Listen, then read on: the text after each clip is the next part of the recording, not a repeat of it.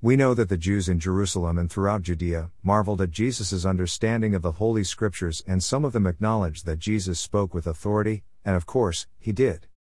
But it wasn't just Jesus' understanding of the Holy Scriptures that set him apart from all others, it was also the expanded understanding that he revealed to us, in so many of the quotes from Jesus that included his "but I say unto you" statements, where that which had been detailed in the law, via the "thou shalt" and the "thou shalt nots" were clarified with regard to a broader understanding of God's intent, along with a clearer perspective of what was to be considered.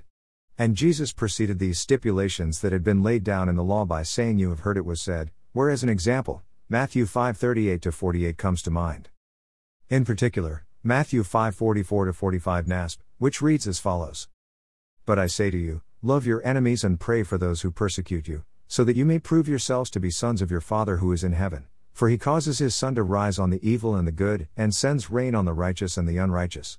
Emphasis is mine. And we find a similar teaching of Jesus recorded in Luke 6:27-28 NASB, which also reads as follows. "But I say to you who hear, love your enemies, do good to those who hate you, bless those who curse you, pray for those who are abusive to you." So what exactly is Jesus teaching us here? Would it not be that Jesus is telling us that we are not to just love someone based on what they may or may not do to us or who they are, but rather, we are to love them because of who we are in Him? In essence, is this not exactly what God has done with us? While we were yet sinners, He sent us His Son, so that we who sin could through His Son be like His Son, in the likeness of, and thus be like God, in the likeness of, Himself. But not because of our own perfection, but rather because of the perfection of His Son, who is our only means of salvation. God did for us what we in ourselves could not do. The scales were tilted against us because of what we do and who we are in ourselves. So God tilted the scales in the opposite direction, to be like Him, through faith in what His Son did for us, so that we through Jesus, could be like Jesus and thus be like, in the likeness of, God Himself. Jesus is the firstborn of many brethren, Romans 8:29. And just for clarification purposes, when I say we can become like God, I am not inferring that we become equal with God. God is our Creator, we are His creation, and that will never change. And there is only one Lamb of God that was slain. Jesus is the Good Shepherd, we are the sheep, but we are His sheep. When you stop to think about it, this is actually personified in John 3:16-21. "For God so loved the world, that He gave His only Son, so that everyone who believes in Him will not perish, but have eternal life. For God did not send the Son into the world to judge the world, but so that the world might be saved through Him. The one who believes in Him is not judged, the one who does not believe has been judged already, because he has not believed in the name of the only Son of God. And this is the judgment, that the light has come into the world, and people love the darkness rather than the light, for their deeds were evil. For everyone who does evil hates the light and does not come to the light, so that his deeds will not be exposed.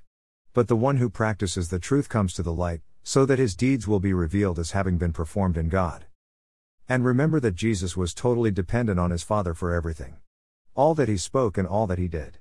Just like we are dependent on our Father and Jesus for everything, or we should be. And God did this for us because God is the source of all true love. It is His nature to love, but He cannot love or accept sin.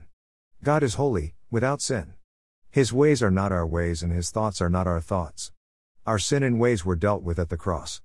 Jesus paid the price that sin demands, His own death, so that we might live in Him.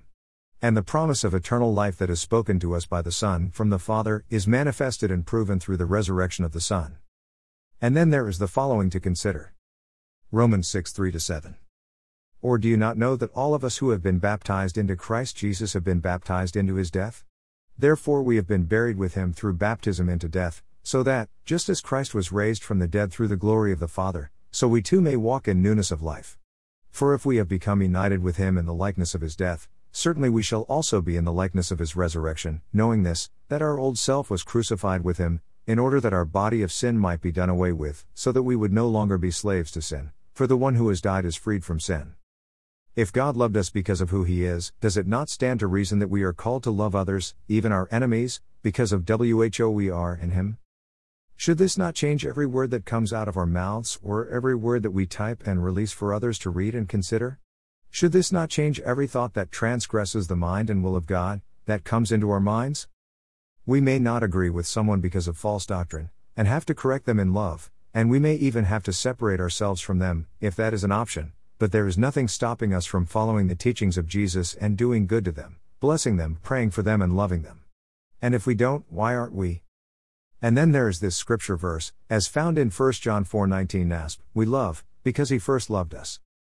It's not about what they have done to us or may do to us, it's about what God has done for us and calls us to do for them.